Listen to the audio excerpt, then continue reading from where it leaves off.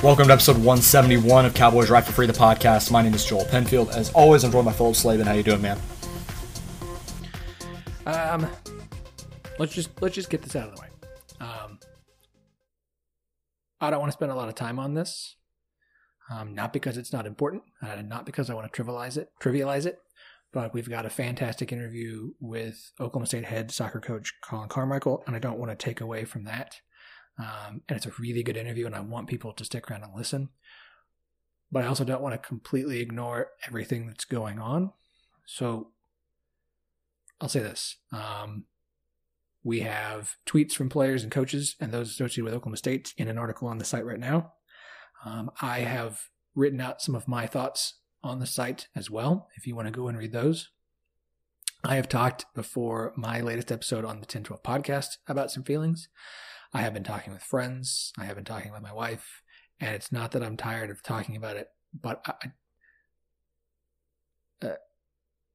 I want to make sure that if we're going to, that I am fully prepared. I think what I'll say is this, and I'll make this about me a little bit. Personally, I would say I have not been the best person, and that when it comes to what we're dealing with, I would say that I have been at times part of the problem, using the excuses that we whites make a lot. It's their fault. It's their problem to fix. It's not that bad. Pointing to the other things going on, looting and riots and those trying to create chaos and trying to ignore the topic at hand. And being angry at the term white privilege, I'm supposed to view that as my life is perfect because I'm white. My friends and I had a nice chat today in our text group, and the biggest takeaway I've had through all this, and one I shared with them, was that white privilege is a real thing. I have it, you have it, any white male born in America has it. And it's not about what we have that's better than anyone else. It's what African Americans in this country do not have. My life's not perfect. We all have problems. We all have things we'd like to be better. It doesn't mean by being white that we are wealthier or better off, or that our situations in life are awesome. It does mean that it is easier for me to get a job because I am white. It does mean that I don't have to teach my daughters, when teaching them to drive, how to properly handle the cops so that I'm not afraid of getting shot. If I see an officer, and look, I'll go with the extreme measure here. If I go and murder 20 people, I am going to be better taken care of by the police than an African American who was accused of using a fake $20 bill. I don't know a better example than that. I view my white privilege as an opportunity to be part of the solution, because that is the power that gives me. And it's a responsibility that I take very seriously now. It is a responsibility that I'm going to carry on to set the example that needs to be set for my daughters. You cannot sit quietly. You cannot see it happen next to you and say, oh, it's not my place. You cannot hear someone say something and say, oh, I don't want to get involved. You have to have conversations you don't want to have with friends and family and not go, well, they're older. That's just how they are. They'll die off and it'll change. It doesn't just change because people stop, because the older generation is gone. It doesn't change until we change, and we do everything in our power to make sure that those coming behind us, our children and the next generation, do it better than we did, earlier than we did. So that's my latest 2 cents. I'm sorry if I've upset some people, but that's too bad. We have to stop worrying about our inconvenience and discomfort when people are being murdered in the streets in broad daylight, because I don't care about your discomfort and I don't care about mine anymore. I'll keep my comments as brief as I can because I don't want to take away from our interview with Coach Carmichael. He was gracious with his time with us the other day, and I want that to be the focus of this episode. But I do feel like it is important that we at least address this in some capacity. So if you follow me on Twitter, you know that I very much hashtag stick to sports. That is not me trying to take away from or trivialize or ignore what goes on in our world. Please understand that I am fully aware and I take note of what goes on in the world, but I choose to post about just sports for my own sanity and for the platform that I have with CRFF and others. That I just like to talk about that. That's how I use my social media. So there are other people that don't, and that's your prerogative. That's how I use mine. But over the weekend and over, seeing everything that's come across our timelines as, for the millions of people that have social media, I felt like I had to break out of that at least a little bit and talk about some of these things. And we need to have some more discussions, and I needed to not just do that anymore. And I think that was my biggest takeaway, that sure, I can talk about sports majority, like it's what I do. That's my life. That's how I keep myself sane. But you have to have some of these uncomfortable conversations. You have to post thought-provoking things. You have to be able to have discussions with people on these platforms in order for us to get out of, to be better just human beings, man. It's tough.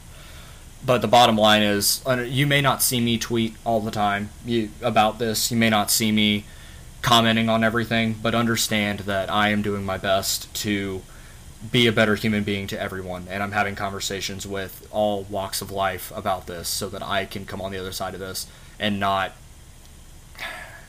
just be an innocent bystander and be able to help anyone that I can.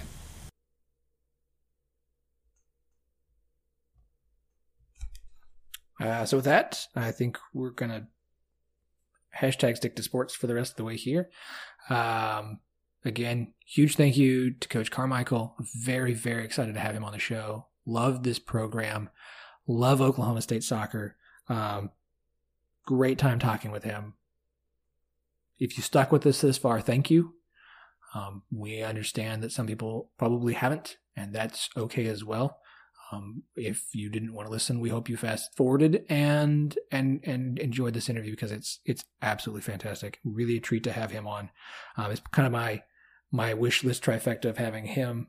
Obviously Chris Young, who we've had on already, and then hopefully we can get Coach Gajewski on at some point this summer as well. The three women's teams that they're so good and they're fun to watch, and I love the opportunity to promote them to the Oklahoma State audience.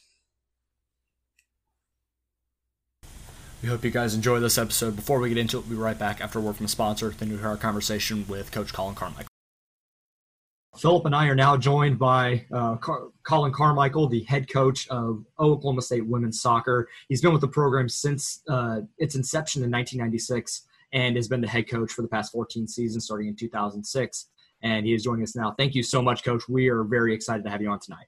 Yeah, thanks for having me. I'm excited to be here, guys. So I want to start with, I've really been a fan of the job that you've done, you and the assistant coaches as well, in building this program into one that I think is a top 25 program nationally.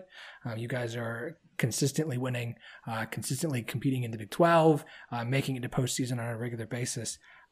What would you say you attribute the most to the success of the program and where it's at right now? Well, there's a lot of factors, I think, for any successful collegiate program in any sport. It starts with having good players.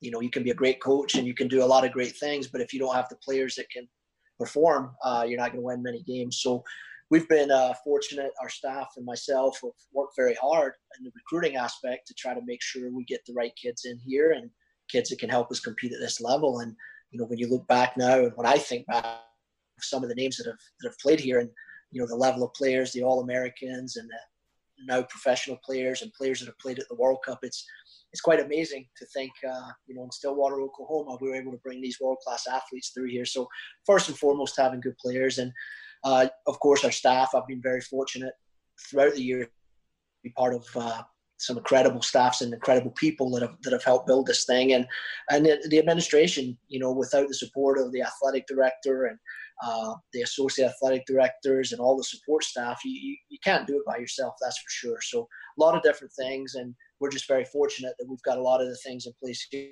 that allows the platform to go and be successful. Coach, what's it been like to see the progression of the program? Obviously, you were here during the first year in 1996, not only as, records and on the field and everything like that, but to see the new stadium and, how much is being poured into the program. What's that been like to see over your 24 years here? Yeah, it's been an incredible journey for us. Karen and I both got here in 96, and, we played out on those intramural fields out off of McElroy. And they actually slant. They're not even level. And so, we laughed at our first season. We played on a field that was sloped. There was no bleachers, no rooms. I don't think there was restrooms. And, to go from that, just basically trying to survive, to the last 2 years playing in Neil Patterson Stadium, which is easily the number one soccer facility in the country, collegiate soccer facility in the country. It's been quite a transition. And, you kind of have to pinch yourself sometimes and, think, wow, how fortunate are we, to have what we have now. And, when you think back to those times, and we had some great times, don't get me wrong, but I'd much rather be in the situation we're in today than when we were in 96, that's for sure.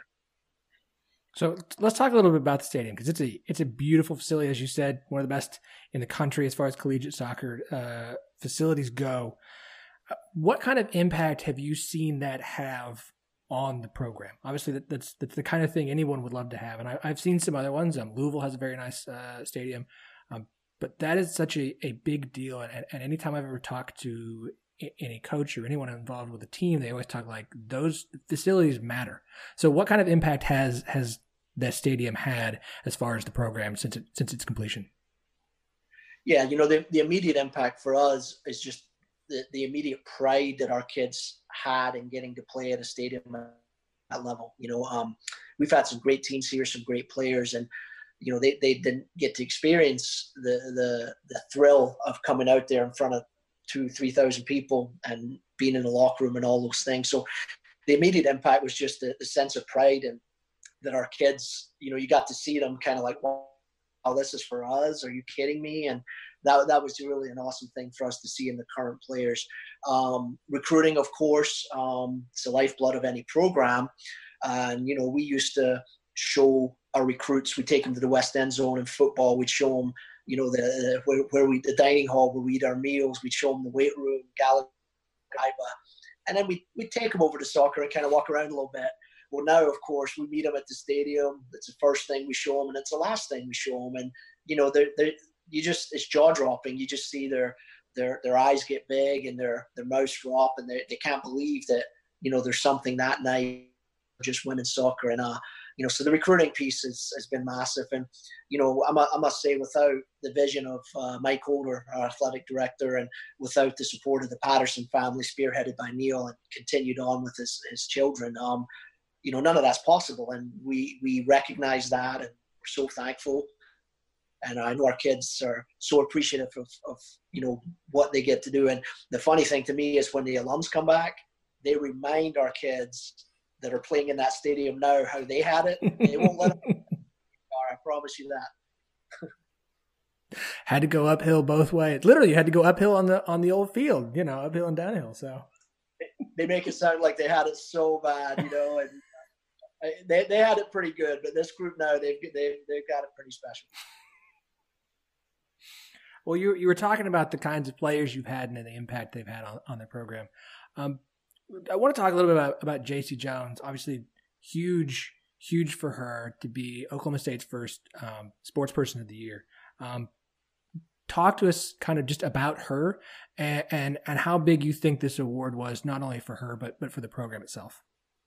Yeah, I get a little emotional when I speak about JC. I'm going to miss that kid, young lady now, I suppose. But I remember as a 16, 17-year-old recruit and watching her play with her club teams and coming on her official visits. So, to see JC's growth, she came in as sort of I wouldn't say timid, but, a quieter freshman, just kind of doing her own thing and figuring things out. And to watch her growth, to go from that to a team captain, to being, you know, one of the best assist leaders in the country, to being the president of SAC at OSU, and to being named the sports person of the year, female sports person of the year in the Big 12. First OSU student athlete to get that award. It's amazing. It really is, and it's all credit to Casey. She's very motivated. She's very driven. You know, she's very conscious. She's not just a great soccer player. She wanted to be a great student. She wanted to be a great teammate and be a good person. And, you know, that a lot of that goes back to her family as well. You know, she had a great family upbringing. So, yeah, I mean, JC's one of the special ones. I'm so proud of her. Can't wait to see what she does next, whether it's soccer related or not. I'm sure she'll be very successful. And I hope she's one that comes around a lot, because I think as we bring in new players, you know, JC's the kind of student athlete we want them to aspire to be. And we want to keep JC involved, and hopefully her legacy can have a lasting impression on a lot of these new players. So, yeah, she's a special one. We're going to miss her. Over the course of your coaching career, has there been any maybe specific games or seasons as a whole that have stuck out to you above the rest as the ones you kind of point to as kind of the pinnacles of your career as a coach? Yeah, I mean, there's a few defining moments, I think. 2003, when we won the Big 12 tournament for the first time, made it to the NCAAs for the first time. That was a big moment for us, because those first, you know, we talked about 96, sort of 96 to 2000, we were just trying to survive. I mean, we didn't have a facility, you know, we weren't fully funded. We were just trying to make it work, right? And in 2000, 2001, we had a pretty good recruiting class. And that class won the Big 12 tournament as juniors, I think it was. And so that kind of put us on the map nationally. People knew we were getting better. But that sort of got us going in the right direction, which allows you to go out and get better recruits and more quality players. And so that stands out. It was a Nicky Witovich free kick in overtime that beat Missouri, and that's one I'll never forget. Playing against, getting to host NCAA Sweet 16 game, and I think it was 2010. Getting to play in the Sweet 16 here at home and then the Elite Eight. I'll never forget the Sweet 16 game. We were playing against Duke, and there was a big crowd gathering at our old stadium, and it was kind of standing room only. And there was a line as I was walking back to we didn't have locker rooms back then, so as I was walking back to the tent before kickoff, I looked down the street and you could see a line probably about a quarter mile long of people waiting to get into the stadium. And Krista Lopez, one of our players at that time, I pulled her aside. I go, "Hey, Krista, look at that." And she goes, "Is that for us? Are they coming here?" And that was kind of a big moment for us, getting to host a team of traditional powerhouse like Duke at home and beat them to get to the Elite Eight and then play Notre Dame. And that was a big moment. And then 2017 was big for me personally. We hadn't won the Big 12, I think, since 2011. We'd had competitive teams. We'd made the NCAA tournament. But, there was just some things that weren't quite right, I think, with the program. We just maybe didn't have the right blend, or, we just couldn't quite get back to the level we were hoping for. And in 2016, we made a big commitment to try to get back to kind of the old school, sort of the hard work, the mentality of competing all the time. And, we just try to make the off-field culture a little bit stronger. And to go, in 2016, at the end of the fall, we were not in a good place culture-wise. And to go from that to winning the Big 12 regular season in 2017 down in Austin, clinching at Texas, never a bad thing. It was a nice feeling. So those are some of the memories, I think, as a team that stand out to me for sure. Yeah, Beffer was talking about, obviously Anna Beffer, who we had on the show last week, was talking about that 2017, the win at Austin, and how big that was, especially for that class who had gone through some adversity and just kind of some struggles. The team wasn't reaching the level that they felt that they should have, and to get that win and get that title, she said that was really huge for her. I think that was obviously it was a big moment for you as well, it seems.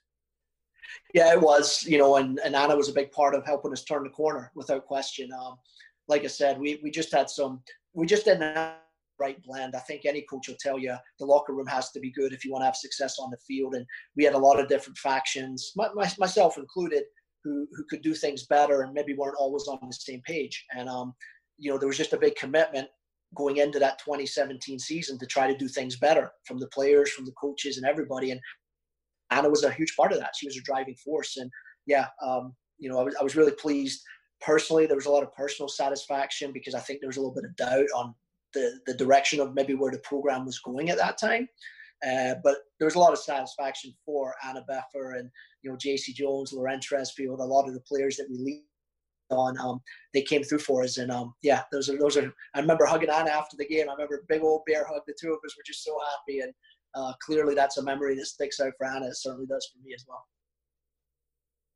So, you know, we've had, as we mentioned with you, we've had Beffer on the show. We've had Adriana Franch on the show, Bailey Burmester, three of your former players. And there's one thing that I think all three have pointed to is not just the connection that you all have while they're there. That it's obviously a family. You spend more time with the team and the coaches than they do their own family often. But really about the relationship that they have maintained with you after they've left the program. And I think we all kind of assume as people who watch sports and are fans of teams that, oh yeah, players always stick to their alma mater and still stick with their coach. But I don't know if it's as regular as we all think. So how big to you is maintaining the relationships and even continuing to develop and build them over time with these girls after they have left the program?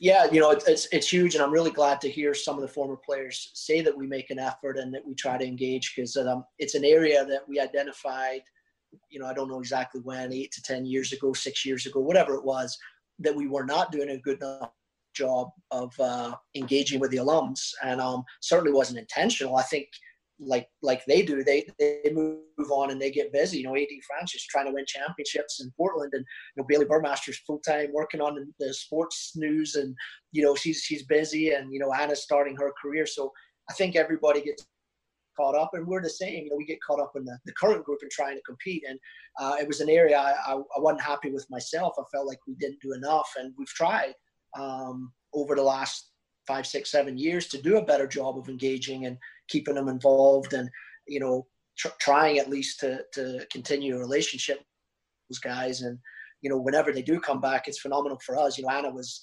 announcing on some of the soccer games at our stadium this year, and that was awesome. Every time we got to see her, just kind of perk up. You know, she's such a infectious person. She's a happy person, so it's always nice to welcome her back. And you know, AD came back this past Christmas and graduated. She got her degree, and so that was a huge moment for us to get to go over and celebrate AD. Bailey came back, and she gave one of the more interesting, inspirational talks at practice. We invited Bailey to come talk to the current group, and we'll just say Bailey was a little more hardcore than some of these new players we have, and their eyes kind of got wide open when she addressed them. But it was great, you know, obviously there's a lot of respect there. So it's something we'll continue to try to do better with the alums, but it is awesome to hear that they do feel a connection, because we certainly are trying. We've had Bailey on this show twice, and from what you said, it's just incredibly on brand. Yeah, she'll what I love about Bailey is there's nothing fake there at all. She's going to tell you exactly how she feels. She was like that way as a player. You know, she came here as a walk-on from Georgia. We didn't know much about her. And about 2 years in, you started going, man, this girl's got about her. She's tough. And, you know, she's going to let you know good, bad, or indifferent. You always know where you stand with her. And I love that about Bailey. I think it's great. So you talked about, you know, the team structure and the impact that that's had on seasons. I'm sure this is a hard thing to explain, and I'll let you just kind of do your best. But what do you think is the balance in trying to find a good team structure? What does that look like, and is there a recipe for that? Well, it's hard. You know, if it was easy, I think everybody would get along great in the locker room, and everybody'd be happy all the time. It just doesn't happen. It's not real. I think any coach will tell you that. What we always try to stress with our team is, especially more recently, you know, we have 28 to 30 players on the roster. No matter what I want, only 11 play at a time. So it doesn't matter if I want you to play more, or maybe I feel bad for somebody because they're not getting the minute they want. It really doesn't. There's nothing I can do. I can't change the rules of soccer that say 11 play at a time. And obviously, if you want to compete and win, you earn those minutes. And so trying to balance the fact that everybody wants to play with you can balance that with letting kids know, look, you have a value even if you don't play. You know, you can still bring value to the team. You can be a great teammate. You can be a motivational leader. You can be inspirational to the team. You can work super hard in training to make sure that the team are ready to win. I mean, there's a lot of value in those roles, and you can't have a successful program without people playing those roles. And so we've really tried to stress that no matter what your role might be, and it can change throughout your career, but no matter what it is, in that moment, can you play your role to the best of your ability? If you can, we got a great chance to succeed. So that's one piece. And I think the other piece, and something we kind of got away from, and I won't bore you with the details, but, you know, we built our program and we got successful on not getting the best players, but getting very good players who really had the same values as us. They wanted to work hard. They wanted to push themselves. You know, we used to laugh that we'd go watch a youth game and go, wow, that's the best player. But look at this kid over here. She wants to kick her butt. We're going to recruit this kid, because we probably couldn't get the national team player, but we could get that other kid who's working so hard to beat her, and maybe she's going to develop. Well, then we got successful and we started recruiting those. Wow, look at that player. She's the best kid on the field. And then I think we kind of got away from what we felt was important. And those kids didn't really buy in with the way we wanted things done. And it took us a cycle of maybe 3 or 4 years in recruiting to really emphasize trying to get those hardworking, super motivated, disciplined kids. Because, you know, now in the recruiting, as you get older, you kind of learn. I'm very honest with the recruits, and I tell them and their parents, if you want to compete, you like hard work, you try to do things the right way, you're going to think me and my staff are great people. If you don't like those things, you probably shouldn't come here, because it's probably not going to be a good fit for you or us. And I wish I'd learned about 15 years ago, to be honest. But in the last 5 or 6, it's something we've really stressed. We've passed on a lot of top recruits because we just felt like, you know, maybe they didn't have that same drive that we were looking for. And JC is a great example of that. She was a very, very good player. But I think JC would admit in youth soccer, she wasn't an elite star that was being recruited by UCLA and Duke and Carolina. But we saw something in JC. She had that determination. Hannah Webb, one of our team captains, is an upcoming senior.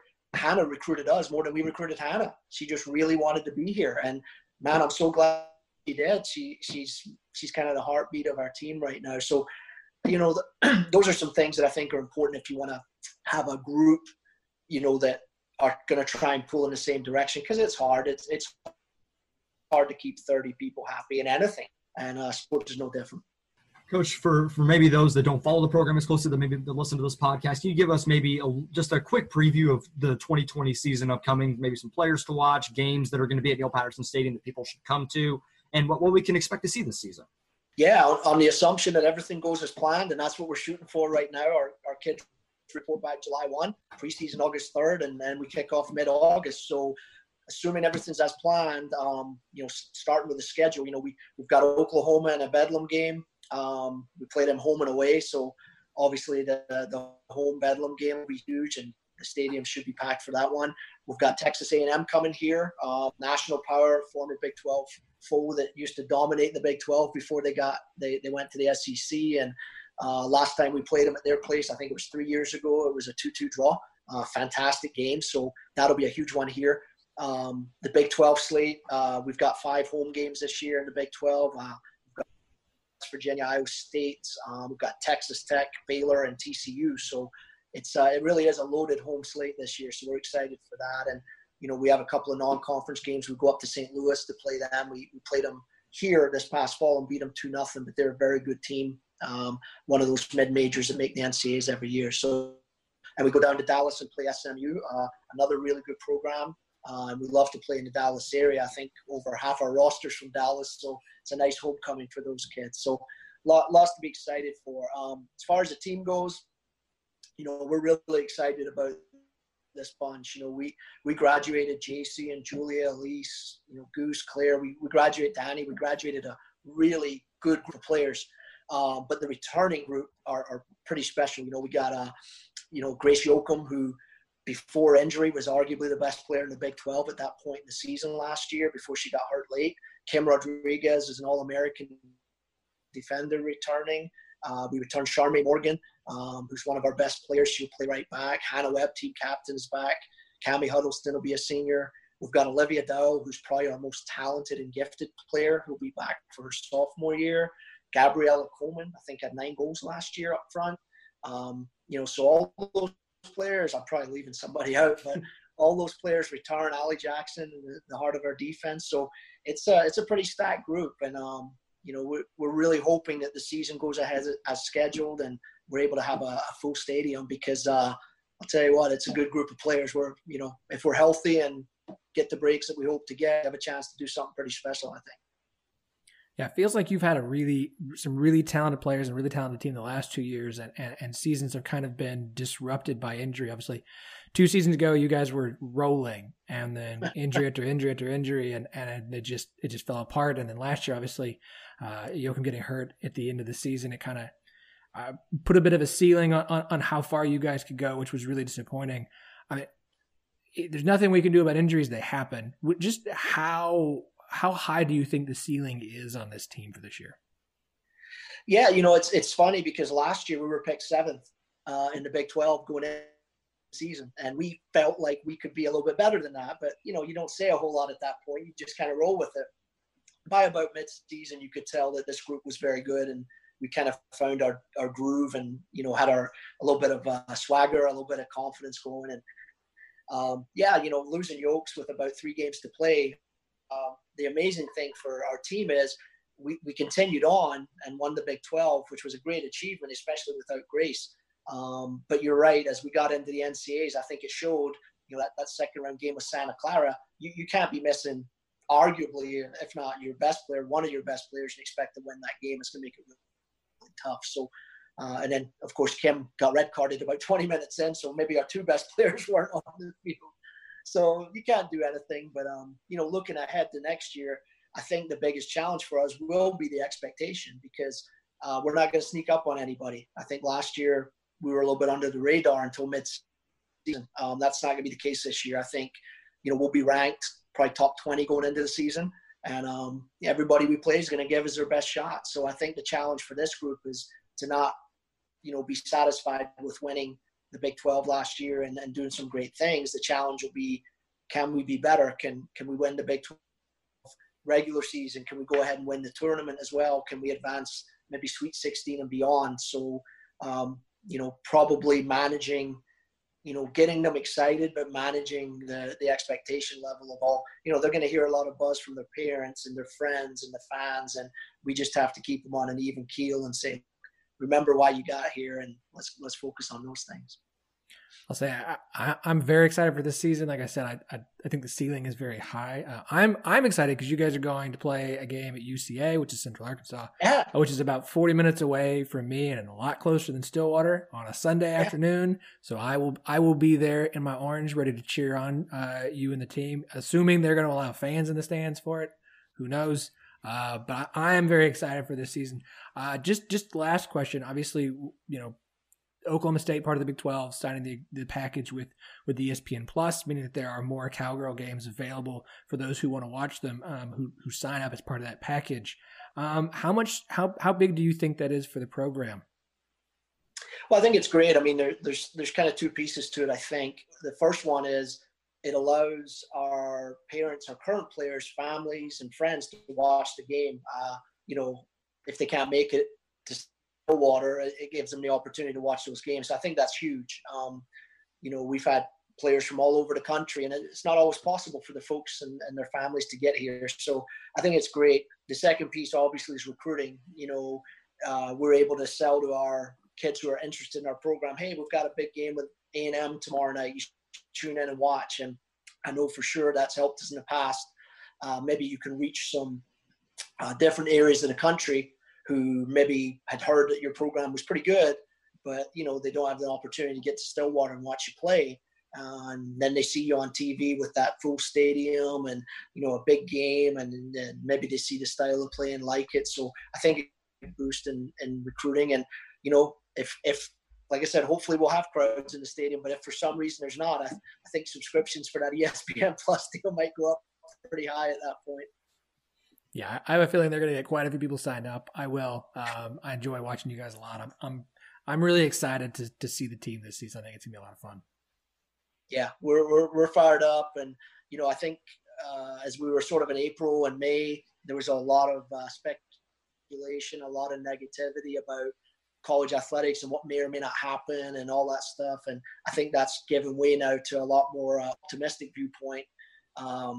The kids are supposed to be back July 1. So now all of my energy is focused on, okay, July 1, the kids are back, and August 3rd, preseason starts. And, I think, rewinding 6 weeks, it was more, oh my goodness, are our kids going to be able to come back this fall? What's going to happen? So I think it's been good. And I know the team are very excited, and they're probably fed up getting their workouts sent to them by Mal and working out on their own in their garage or wherever the heck they are. So they're ready to be back as well. I know that. Well, Coach Carmichael, thank you so much for your time tonight. We're really excited. Best of luck this season, and we hope to have you on again soon. Sounds great. Thanks for having me. Appreciate it.